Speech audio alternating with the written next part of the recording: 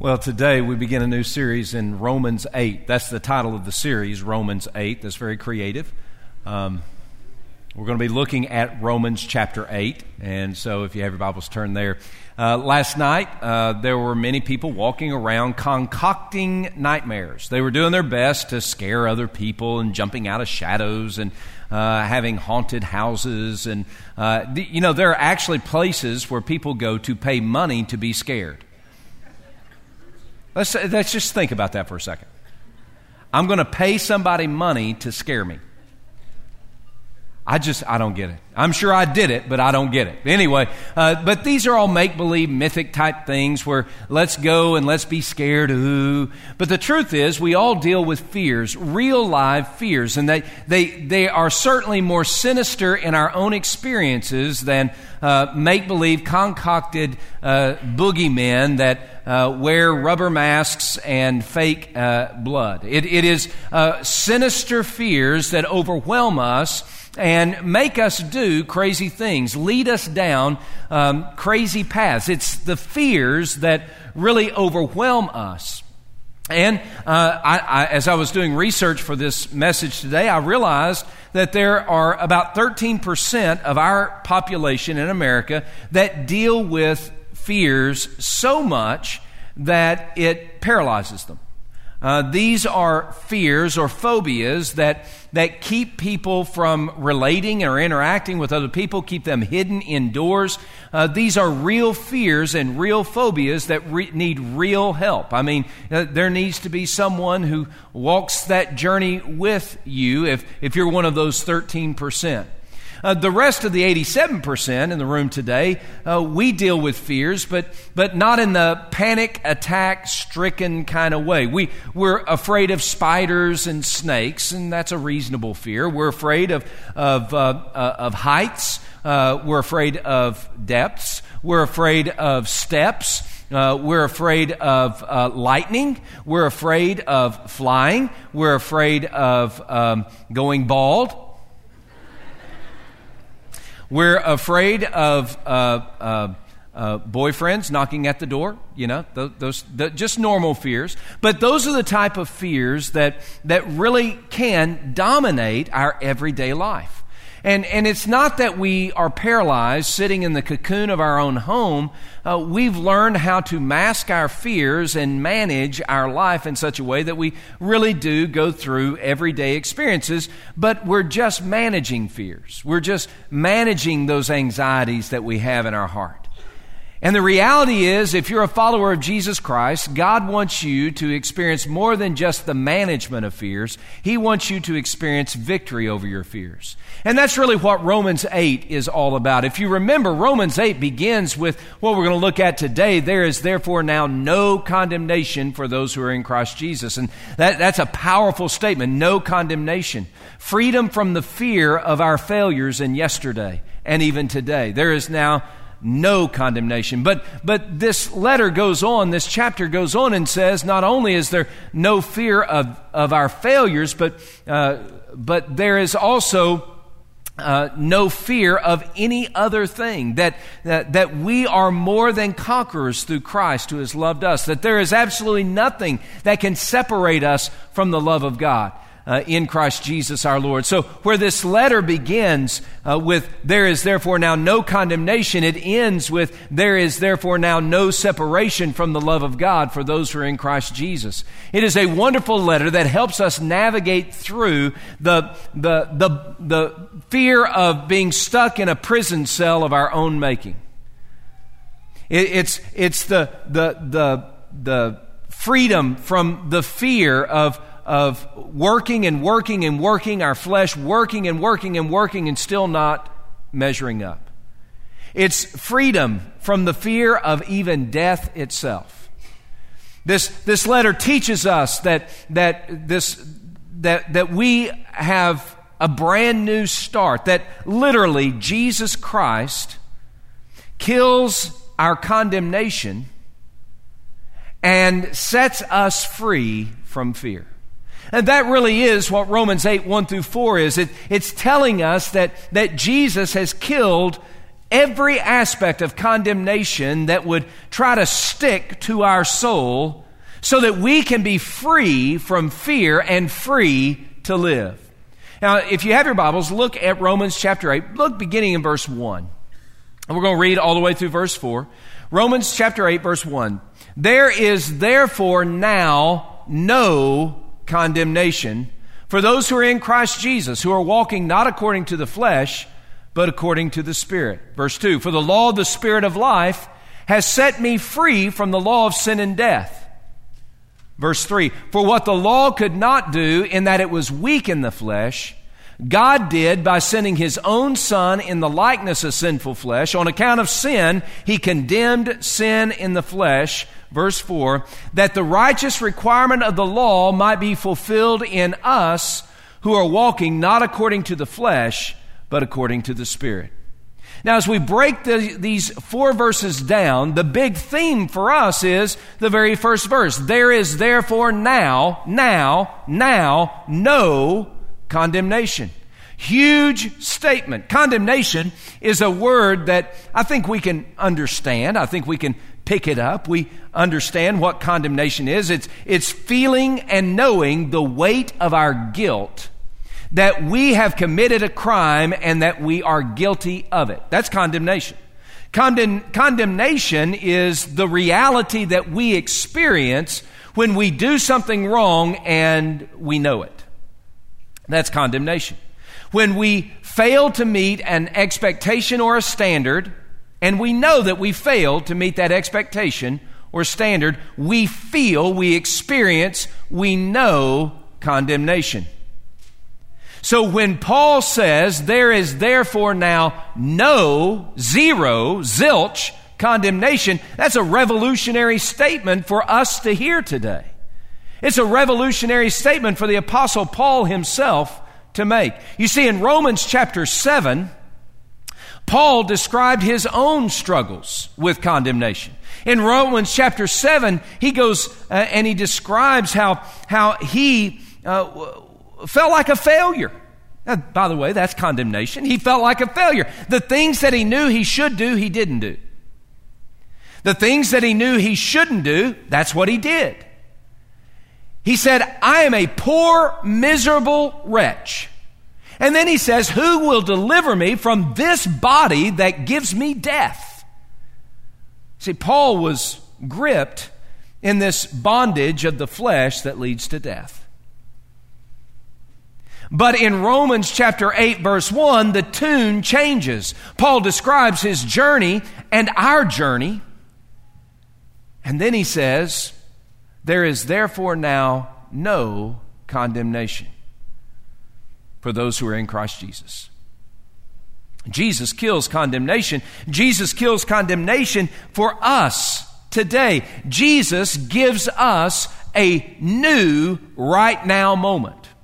Today is a new right now moment. See, most of us live in the yesterday moments, in the past moments, in the struggle moments, in the difficult moments. Most of us live in the realm of the way I used to be, or the way I was, and the way we were. We live in those moments where our failures are prominent, pronounced. The exclamation point is on our past, and we see ourselves through the lens of what we did, even what we're doing, that is in direct contradiction to what the standard is that we're supposed to be living by.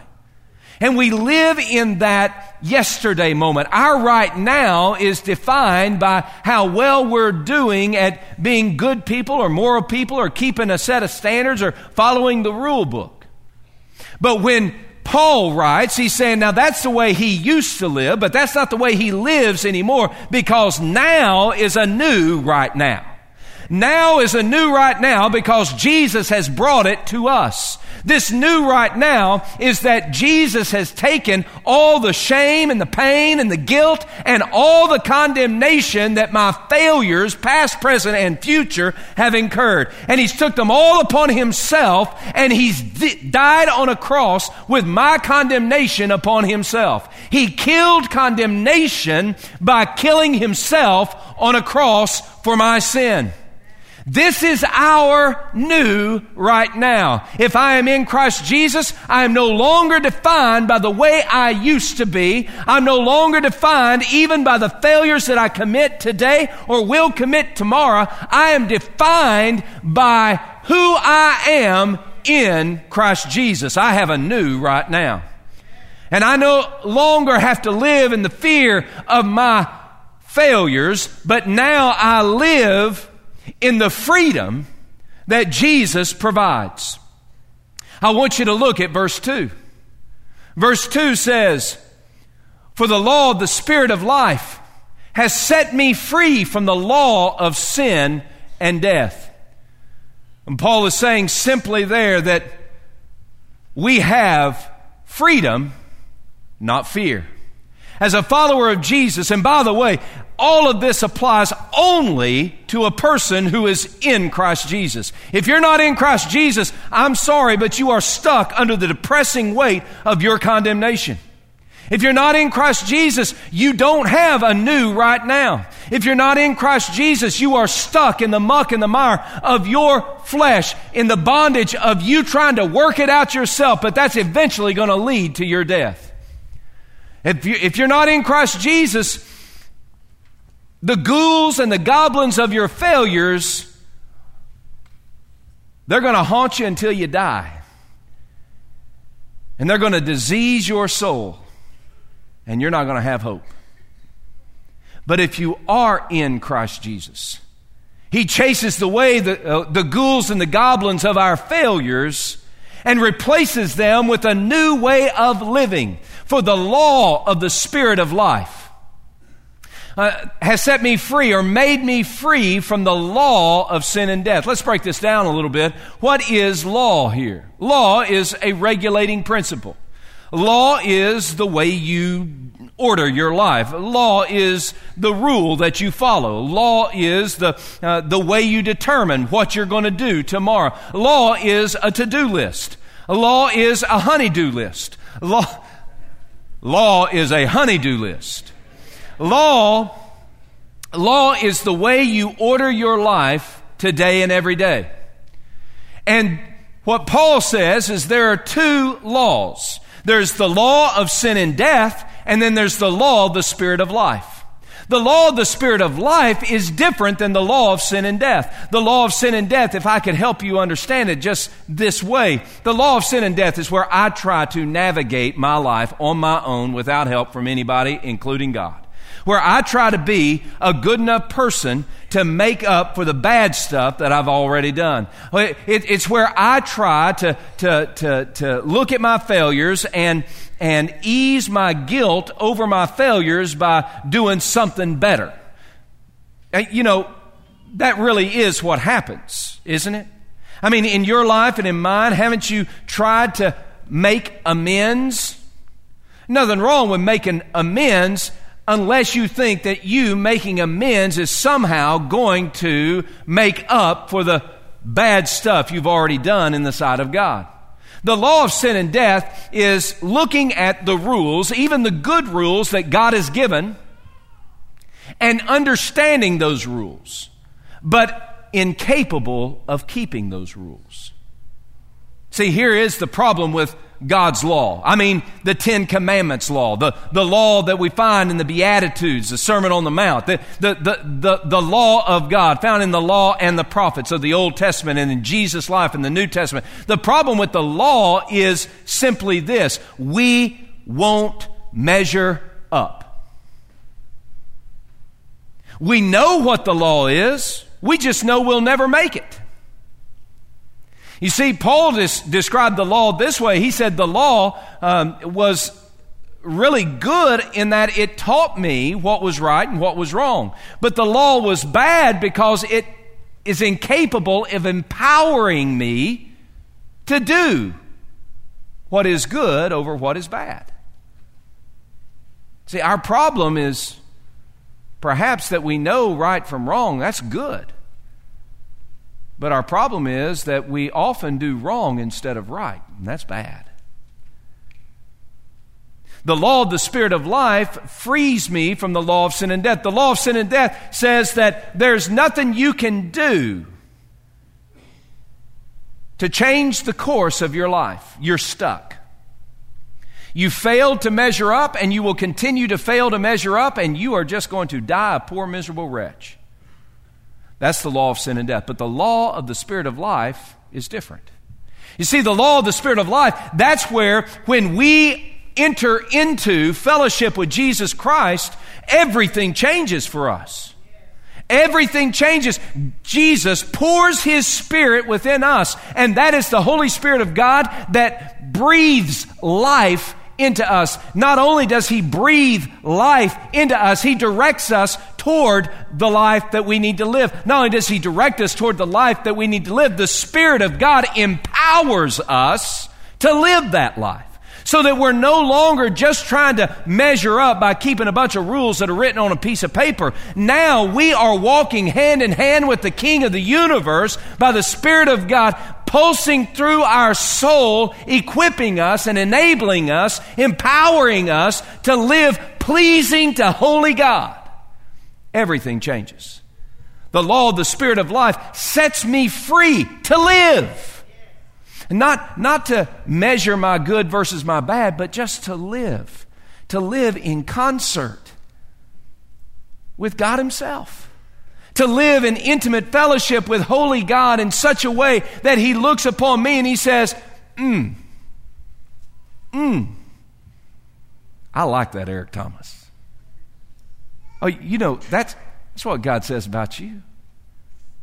He looks at you and says, Well, I like you. More than that, He invades your right now with His rescuing, empowering love. The Spirit of God resides within you so that you can live. I mean, live. Fully live.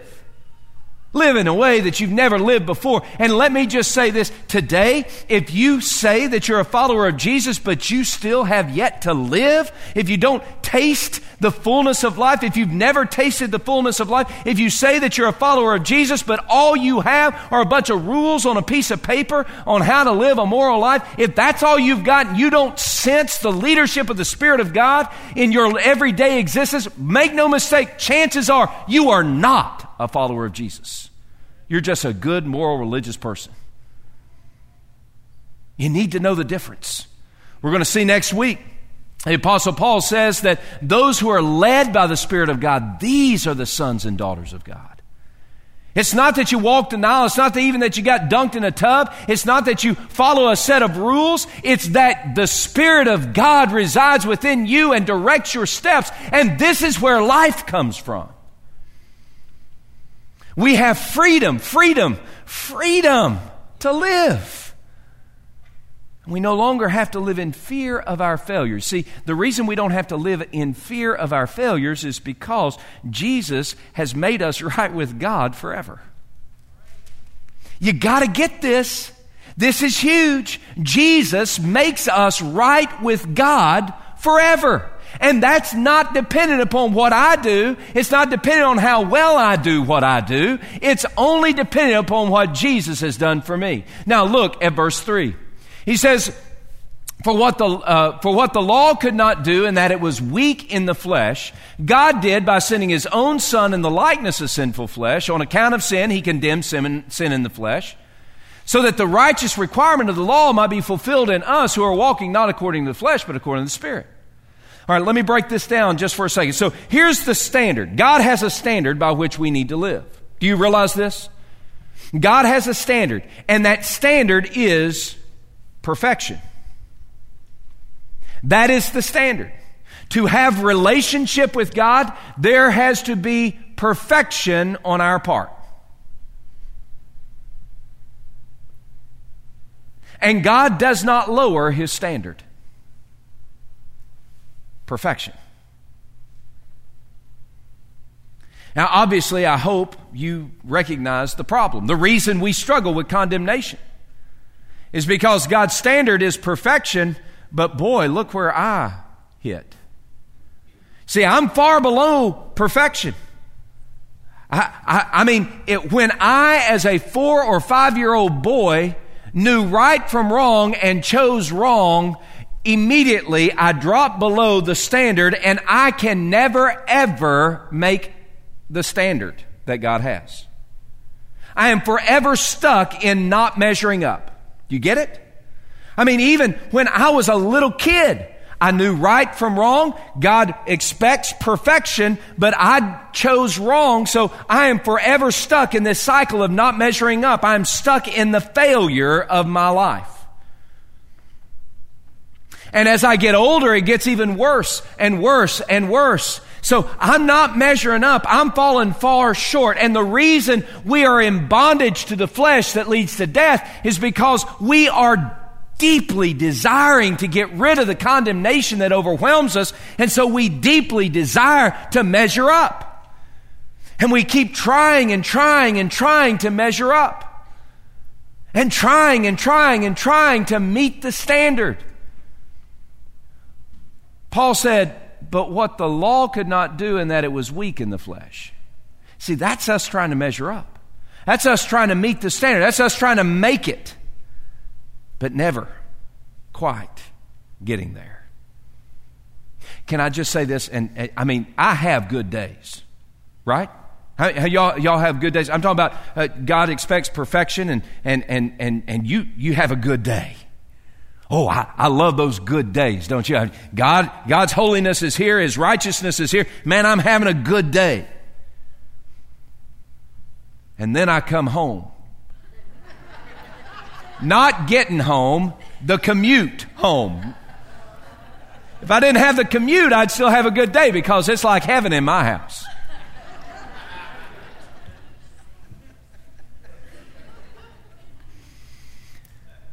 I make it on that commute home. I mean, here, and some imbecile is cutting in lines and, honking the horn and, oh wait, that's me. And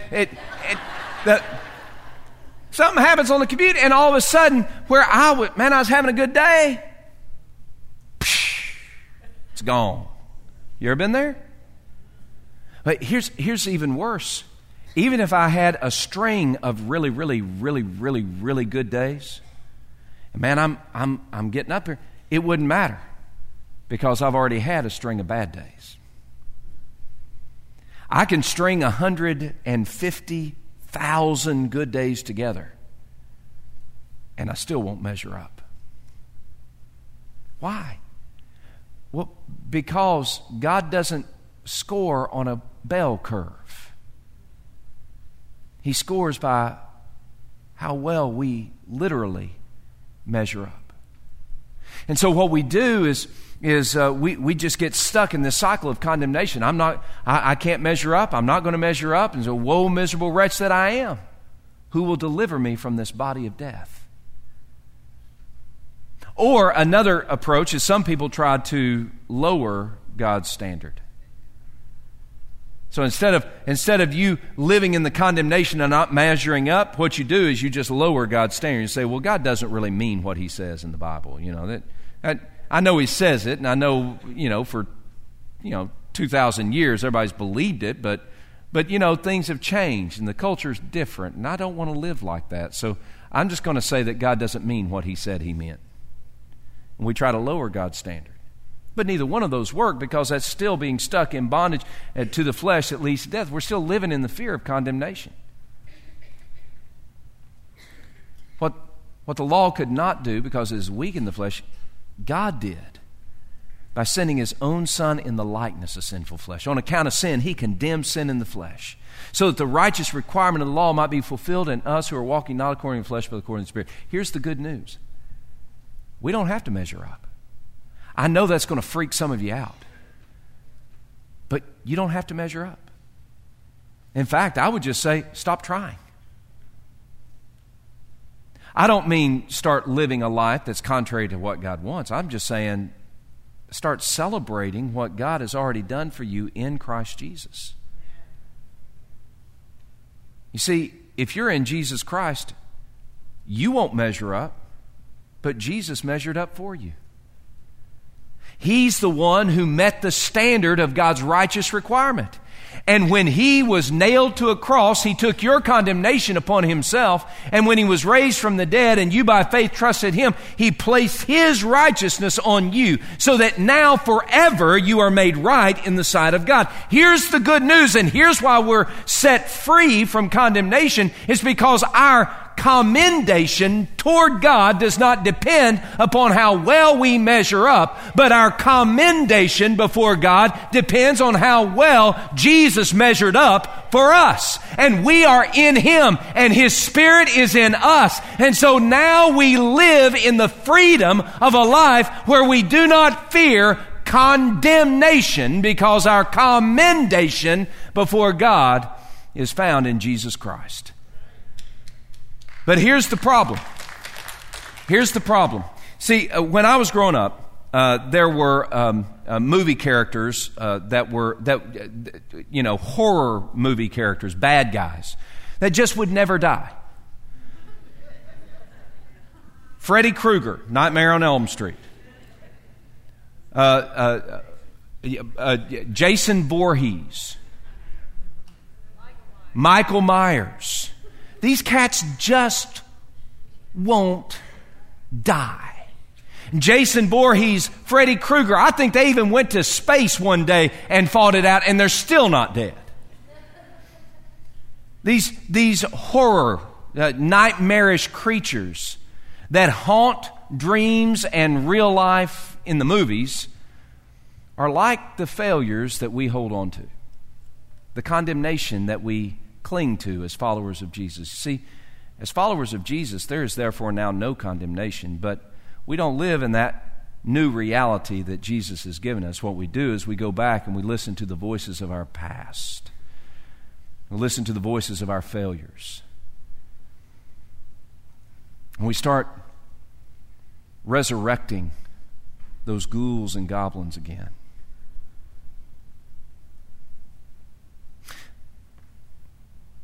Jesus kills our condemnation forever.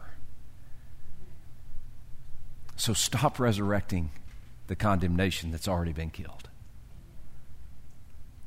And can I just help us here? We're going to talk about this next week, but one of the reasons why we as followers of Jesus resurrect condemnation in our life, one reason is because we just in pride refuse to repent. What I mean by that is condemnation is the fruit of unconfessed sin. It's where the Spirit of God, who gives us life and gives us freedom, the Spirit of God convicts us of our sin. See, there's a difference between conviction and condemnation. Conviction is where the Spirit of God does His right and good, life-giving, life-shaping work, and He says, Eric, you just blew it. You sinned. Now, it's in that moment that I have a chance to be free from condemnation. It's called repentance. You see, when the Spirit of God convicts me of my sin, if I repent that sin, confess that sin openly, honestly before holy God and against whom I have sinned, and I confess it and I repent of it and bear the fruit of repentance, then what God does, He says, okay, now there is no condemnation. But if I don't confess, after being convicted by the Holy Spirit, the Spirit of God awakens me to my sin and I refuse to confess it. I refuse to come to Jesus, who is my advocate, who desires to cleanse me from all unrighteousness. I refuse to do all that. I just want to hold on to my sin. Then I start living under condemnation. He said, condemnation, the weight of feeling bad because I've done wrong. You know, sometimes that's just what happens because you refuse to repent the wrong that you're doing. Does that make sense? So some of you are living under condemnation because you've refused to repent when you've been convicted. And the good news is repentance is right now available. Boom. I mean, it can happen. Condemnation can be erased again when you repent. I mean, and that's the good news. Repentance is powerful, and it is life-affirming and life-shaping and life-changing, and the Spirit of God wants to lead you to that repentance. So sometimes we fail to live in the freedom and rather live in the fear because we refuse to repent. For others of us, though, it's not that simple. For others of us, it's that we are walking in the flesh and not in the Spirit. And what I mean by that is, see, the Spirit gives us life. And He will certainly convict us of our sin, and He will certainly call us out when we fail to walk the path that God wants us to walk. That's the Spirit's job, and He does that, and He does that well. But sometimes what happens is we decide we're just going to listen to the voice of the flesh that says, I'm still unworthy. I still deserve to be punished. I don't deserve all that. I'm just a miserable soul. We start condemning ourselves because we're listening to the wrong voice. We're stuck in the mire and the muck of our flesh. And we're listening to the ghoulish voices of our failures determining who we are. But when we walk in the Spirit of God doesn't speak those voices to us. The Spirit of God speaks life-affirming. No, you're no longer under condemnation, for Jesus has killed the condemnation and set you free from fear. So for some of us today, it's repentance that needs to happen. For others of us today, we need to ask the Spirit of God to speak louder than the flesh, the voices, those ghoulish voices of our failures. So today, you can live in victory in Christ Jesus. But what do you do with all this? And every week I'm going to have a what now slide. What do you do with this? What do we need to do with Romans 8, 1 through 4? Well, the first thing we need to do is celebrate. We love God, and we're going to celebrate that He has given us Jesus Christ and His Spirit to reside within us. We're going to celebrate that there is therefore now no condemnation for those who are in Christ Jesus. We're going to celebrate that we have a new right now. We're going to celebrate that we have freedom, not fear. We're going to celebrate that God has given us a brand new life and Jesus has killed our condemnation and we've been set free from fear. We're going to celebrate who God is and what He's done. By the way, that's what worship is. Worship is where we celebrate what God is doing and what God has done and who we are in Him and how He has made us and forged us on the anvil of His salvation. We're going to celebrate God. And it bugs me just a tad, and this is going to be free, it bugs me just a tad when we get in here and you say, I can't worship because of the music, and I can't worship because of the stage, and I can't worship because the preacher's not wearing a tie, and I can't worship because this, and I can't worship because of that, and I can't worship... No, the reason you can't worship is because you're not celebrating what God is and has been doing in your life. And if you can't worship because there are not enough flags on the stage, or there are too many flags on the stage, or you don't like these letters, or you wish the letters were green, or you don't like the tie I'm wearing or not wearing, if that's why you can't worship, then I might recommend that you get on your face before Holy God and ask Him by His Spirit to awaken you once again to the glorious good news that you have been set free by Jesus Christ, and you just need to worship Him and adore Him. That's why we're here. And we get all messed up when we think that the reason we're here is to make ourselves feel better, or for you, me, or somebody to take care of us. No, we are here to adore the God who has taken care of us for all eternity. There is therefore now no condemnation for those who are in Christ Jesus. So we got to celebrate. That was good. All right. So when we love God, we celebrate. The second thing that I encourage you to do is to love yourself and love others and stop. You say, stop. Stop what? Stop with the condemnation. Look, you've been set free. Stop condemning yourself. Stop listening to those ghoulish voices that say that you are worthless. Stop living in the depression of that deceitful, lying, satanic ghost of your failure.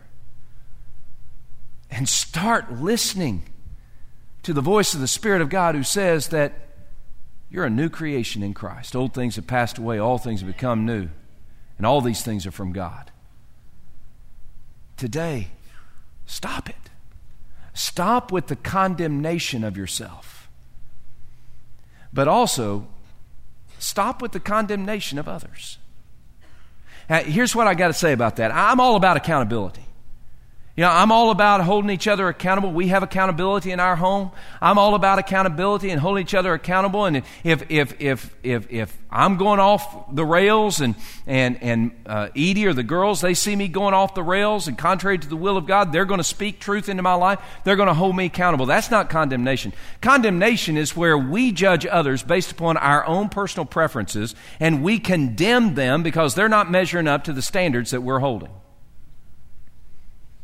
And usually, when we're busy condemning others, it's more a reflection of the sorry state of our own soul than it is the life that they're living. What I've discovered is most people condemn other people because they feel so condemned themselves. The old adage, hurting people hurt people, I think that's true. But what really happens is I feel so miserable about my own life because I'm living in the lie of condemnation as a child of God. I feel so miserable about my own life that I need to push other people down, make them feel bad so that I can feel a little bit better about how bad I feel about me. Parents, you need to stop condemning your children. They are in Christ. There is therefore now no condemnation. I'm not saying don't hold them accountable. I'm just saying don't condemn them. We are a people loved by God, set free to serve Him. So we need to stop the condemnation. And by the way, your rule book is not the same thing as God's will. That's just your rule book. Now, if you want to have a test of rule books, you come to me. We'll test them. And we'll talk about them. But don't condemn others because somebody's wearing a baseball cap in the church and you don't like it. You see what I'm saying? What do you want to do? Stop condemning others. And the third thing is live the mission. Share the good news. See, we've got good news to share, don't we?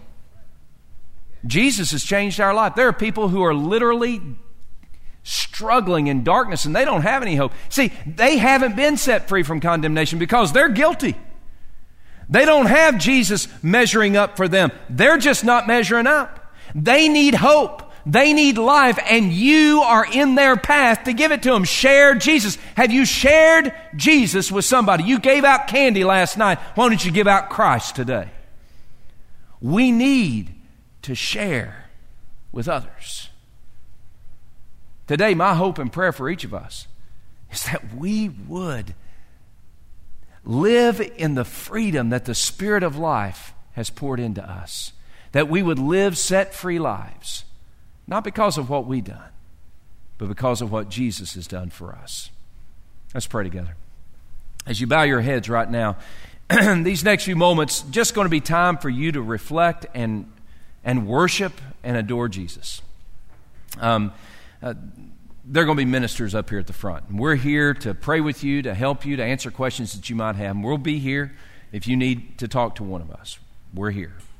And some of you just need to come to this altar. You need to come here to the front. You need to pray. You need to just ask God to do a work in your heart, to awaken you, to change you, to shape your heart, your life, to set you free again, to help you listen to the voice of the Spirit rather than the ghoulish voices of condemnation. You just need to come and pray. Others of you just need to sit right where you are, and you need to worship. You need to talk to God. You need to repent. You need to get right. You need to start living. Others of you, you're just going to be compelled to stand and worship. Sing song of praise as God makes you brave to live your life courageously in a world that's filled with fear. And some of you are here today and you have never yet embraced Jesus as Savior and King. And you need to do that. You come talk to me, one of the ministers. Now, Father, whatever you want to do in this place at this time, this is yours. We just want to worship you and respond obediently to you. And it's in the matchless name of Jesus we pray.